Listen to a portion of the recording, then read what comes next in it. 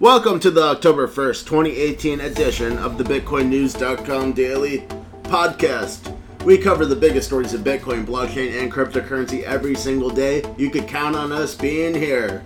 This is your host, Space Marine, live from deep space.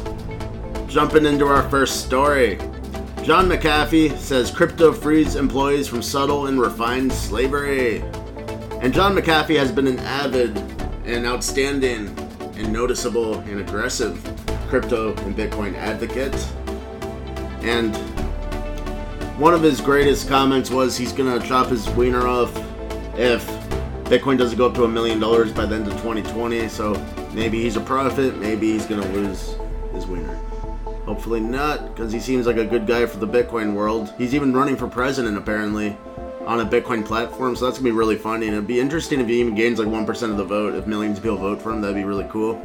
So one of the quotes from John McAfee regarding this story is, "We live in a system of permission. Every legislation, every law, every regulatory agency, every regulatory body is designed to control our thoughts or actions or movements." I agree with him. We live in a depressing situation, at least in the United States, and probably most of the rest of the world, because it's about the same. United States and their allies control about the entire world. I don't want to speculate or get into too much politics here, but I'll get into the facts. Everything you write on the internet is monitored by Google, actually, and Apple and Google, and Microsoft, which release all the hardware and software pretty much. They, in their terms of service, they say they could record all of your information, and then they sell it to like dozens, if not hundreds, of agencies that collect data and use it. And then one of those is also the government. The government buys this data, and it says in the terms of service, this data could be used for prosecution in a criminal court. So everything you do is being monitored on the internet. And then there's the laws. The laws make it so you can't even launch a business. If you try launching a business in the United States, first off, even if you get all the licensing, which is hard to do, so we'll just go through the licensing first. In the United States, you have to get licenses to run a business, usually multiple ones, even if it's something simple like selling ice cream. Or a lemonade stand. There's been people that had lemonade stands that have been arrested. I've seen that on Facebook and Twitter. Like, literally, people get arrested for running a lemonade stand because they didn't have the license. And then it costs thousands of dollars and lawyers to get licensing. So once you get past that step, then you have a bank account and you're doing business. And let's say your business is going well and you do $100,000 of business volume. Usually, the banks close your account temporarily, at least. They'll suspend your account, demand all the info. And that's actually the government working through the banks, because when the banks report a certain amount of income or revenue to the government responds back to the banks, temporarily freeze the account and get all their info. Basically what happens is they hold them by, well, the balls. I don't want to use that expression on the podcast, but that's the truth. They hold them by the balls. They take all their money out of the bank account. Like, the bank account's frozen, they can't touch their business money, and then the bank makes demands, and these demands are actually from the government. And also the banks. They demand everything about all of their customers, about their business, about themselves. And if they don't give it, they don't get their money, so they have to give it. So there's no sort of thing as having any secrecy or privacy. And I'm saying this even for an ice cream company or something. It's not about being secret, but the government wants to know everything if you're making money. The government will stop you from even starting that business. And where does it leave you? And this is what the story is titled. Crypto frees employees from slavery. Yeah, where does it leave you if you can't start a business? And you're being monitored even on the internet, so you can't even get that business started at all. It leaves you working at a fast food restaurant, or Publix, which is like the grocery store in Florida, getting minimum wage. So you'll be working at fast food, grocery store, any sort of retail store, car wash for less than minimum wage. And then, yeah, if you're a delivery driver, even for like Jimmy John's, which just delivers sandwiches, you don't get any tips, they'll give you like $5 or $4, because that's the minimum wage for a server. And then if you're lucky enough to be a cashier, you get $8 an hour. That is not enough to live. Do the math. It's like $300, less than $300 after taxes. They still take like 10 or 20% taxes out of that, even if you only get $300 a week. That's not enough to get even a rental anywhere. It's not even enough for a motel room. People have to live with each other. They live with their coworkers. They live with their family. They cannot even have their own place. They don't get enough to even ever have a savings. People cannot have a savings with the way the system is set up in the United States of minimum wage. And they could barely afford food. And then here's the thing, there's something called food stamps in the United States too. You get them if you totally have no job. But if you even have like a $200 to $300 per week income, they take away those food stamps. So you barely have food. You have to live with someone else and basically couch surf for your rent, and then your money's for food, basically. and like shampoo and stuff. And it's like it's pretty much slavery. Like, what did a slave get? A slave got a shared place with the other slaves. A slave probably got like a bar of soap. A slave got some food. That's about the same thing for minimum wage employees in the United States and probably elsewhere.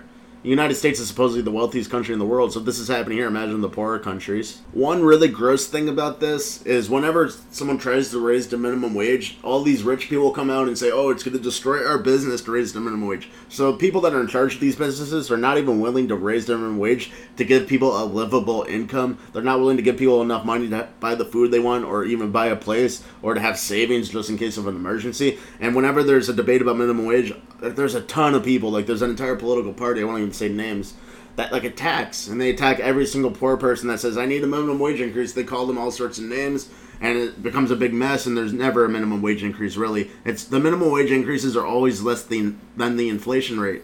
And often there's no minimum wage increase for years. So every year while there's inflation from money printing, the United States has $1 trillion budget deficit. There's massive amounts of inflation. They say it's like 3 to 5% a year, actually like 3% a year, but it's really like 5 to 10% a year in actuality. I don't have the stats to show that, but it really is based on like what I see at the stores and stuff with the prices going up. And so everything's going, the value of the money's going down by like 5% per year at least. But then they're not even giving people a raise, and it's not enough in the first place to live, and then they get mad at people that ask for a minimum wage increase. Getting back to crypto. The blockchain and crypto field is new. And there's no degrees in it. Another thing that's been stopping society is they're demanding degrees from people. Like, I got a degree in atmospheric and oceanic science. I did really good. I even went to my PhD qualifier and passed it. But that's not enough. They want that master's degree. They want that PhD degree. And then they want a postdoctorate before they even give you a job that's like almost minimum wage. It's insane. So the good thing about the blockchain and crypto fields is they actually look at people for what their skills are instead of what their labels are. And they'll hire people that have good writing skills like me with Bitcoin News, and also I'm a good radio show host apparently.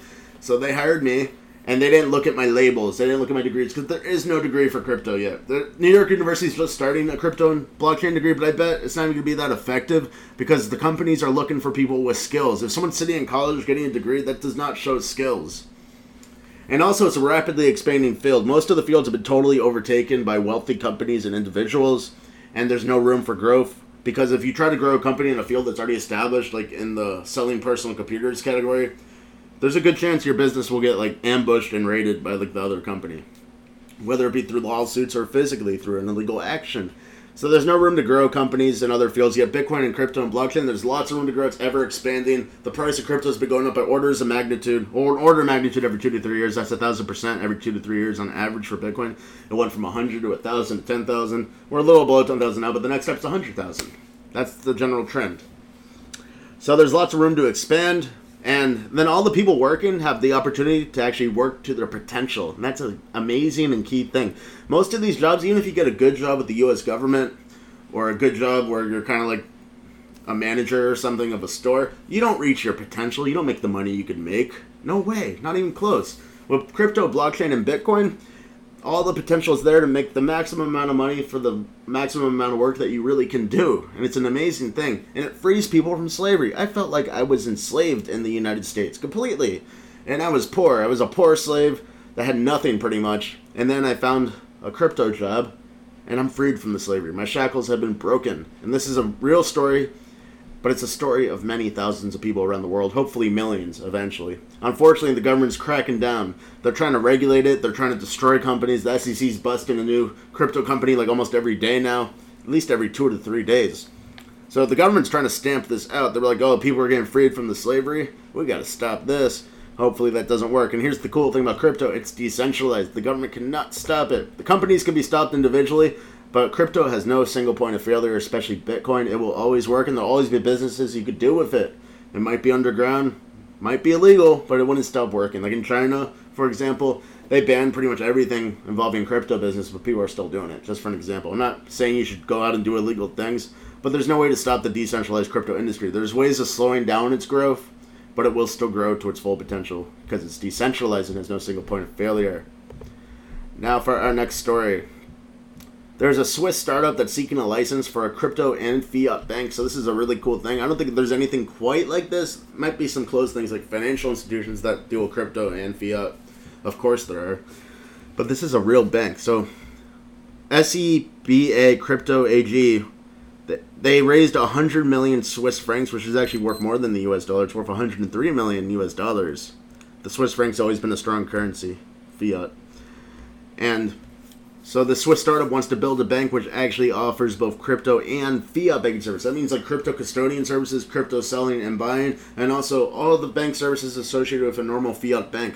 This would be absolutely amazing for the crypto industry. Even if there's just one in the world in Switzerland, that would be enough. Because crypto companies tend to work internationally, so if there's one bank that will work with them anywhere in the world in a safe place like Switzerland, and by the way, Switzerland has Zug, and that's become the nucleus of their crypto industry. Like Zug is like a totally blockchain and crypto sort of city now, and Switzerland in general is very favorable towards crypto. So this bank is very likely to start. That's why they raised 103 million US dollars, because they're very likely to succeed. And so they're going to launch this bank, and then companies around the world like Binance, Huobi, OKX, companies that are trying to get banks, Malta's giving those companies banks. So Malta's like up there with Switzerland, but there's no bank/crypto service like this being proposed in Malta. So Switzerland will be the first to have a bank that's like a crypto bank and a fiat bank at the same time. It'll be amazing for Bitcoin dealers around the world, amazing for Bitcoin exchanges, amazing for Bitcoin and blockchain companies. So this has the potential to single-handedly really revolutionize the industry. It will be a milestone once it launches. Now for our next story. So Russia has passed a crypto bill, and people are calling it disappointing. The experts are saying it's really disappointing. And so Russia banned cryptocurrency exchanges just like China did. Russia didn't ban it as hard as far as I know. You're still allowed to peer-to-peer trade. And I'll go into that. Like China's their neighbor, their communist neighbor to the south. Russia's like no longer technically communist, but they act like it. I'm not going to go into politics though, but they're more totalitarian than like the United States when it comes to crypto. So China has totally banned crypto, like trading, period. You can't trade it for fiat, it's illegal. But in Russia they banned the crypto exchanges, so now there's a huge Bitcoin dealing wave going on. And it's like even worse than before. It was better to have some regulations, and then like so they actually get taxes and like they could follow what's going on. So Russia has been working on a crypto bill. That was the plan, to ban the crypto exchanges and then to allow them to exist again, and also crypto companies after passing regulation. But apparently the laws and this regulations that have just been proposed that people are calling disappointing, for initial coin offerings called crowdfunding, that's prepared individually and separately. The law was prepared by other people than the people that made the amendments to the Russian Civil Code. So some people made the guidelines for initial coin offerings, and then other people made the actual law code, and they didn't work together, so the laws don't really jive together, and they're really ineffective. And there's no idea of when crypto exchanges are coming back to Russia, but basically the government totally dropped the ball here, and there's no good sign of when crypto is going to really be regulated in a proper way in Russia. So I guess Bitcoin dealing will continue. That's good for the Bitcoin dealers there. I'm sure they'll be happy to see this news. Now for our final story of the day. JD.com establishes blockchain and artificial intelligence smart city research institute. So what they're proposing here, JD.com, is they're saying they're going to build like kind of like a laboratory of sorts of coders to intermingle the blockchain artificial intelligence technology. Blockchain technology, we talk about it a lot. It's a distributed ledger technology. It's an immutable, cryptographically secure ledger that can be decentralized, but it doesn't have to be. It can be centralized. Basically, things in a blockchain ledger can't be reversed. They can't be manipulated unless by the people that own it, if it's like centralized. So that's like a really trustworthy way to store data. And then artificial intelligence is when people program computers in a certain way where the computers can start thinking for themselves and making calculations for themselves without the human making calculations. Because the way computers work usually is you have to directly code what you want the computer to do. The computer cannot do things on its own usually. It's just you have to code in exactly every step of what it has to do, and it has like no brain usually. But artificial intelligence is trying to put a brain inside the computer so they can do things on their own, make their own actions and decisions. It's not really at the decisions point yet. It's almost kind of there, but very weakly. But basically artificial intelligence will advance. Like the technology and fundamentals are there, so eventually it will advance to be as smart as humans, and that's called the artificial intelligence singularity, where they become smarter than humans and start rapidly and recursively improving themselves, and then society will change completely. So that's not what we're talking about. We talked about that on the past show, what would be the implications for Bitcoin with an AI superintelligence like that. What we're just talking about is the normal artificial intelligence we have now, and maybe some slightly more advanced artificial intelligence in the future. And you could use artificial intelligence in like a city, like a smart city, for like controlling the traffic. You could have the artificial intelligence monitoring the traffic patterns and making the traffic lights more optimal. That's just one example I could think of. Stuff like that. and then you can connect it to the blockchain and store all the data from the artificial intelligence in the blockchain. Basically, the combination of a cryptographically secure ledger, and a main point about blockchain is like you can't hack it. So the basis of the artificial intelligence system will be unhackable, so the artificial intelligence system will be unhackable. So that's a good thing. It's good to have artificial intelligence that no one can tamper with, so it could use a blockchain cryptographically secure framework. And then you put the artificial intelligence inside of it to protect it. I think that's the main point here. And then also the data that comes out of the artificial intelligence will be reviewable, and humans can help the artificial intelligence become better because they can monitor the data on an immutable ledger. But the main thing here is to protect that artificial intelligence so no one can hack it and mess it up, especially if it's controlling the city's traffic lights. So this has a lot of potential. I think the combination of artificial intelligence and blockchain technology will be a major thing in the future. It's really like the most advanced science and computer coding that we have put together. So I'm excited about this, and blockchain has a lot to look forward to. That's all we have for you today on this October 1st, 2018 edition of the BitcoinNews.com Daily Podcast. Go to BitcoinNews.com 24/7 for the full spectrum of Bitcoin, blockchain, and cryptocurrency news 24/7. This is your host, Space Marine, signing out, launching upwards into space. Hasta la vista.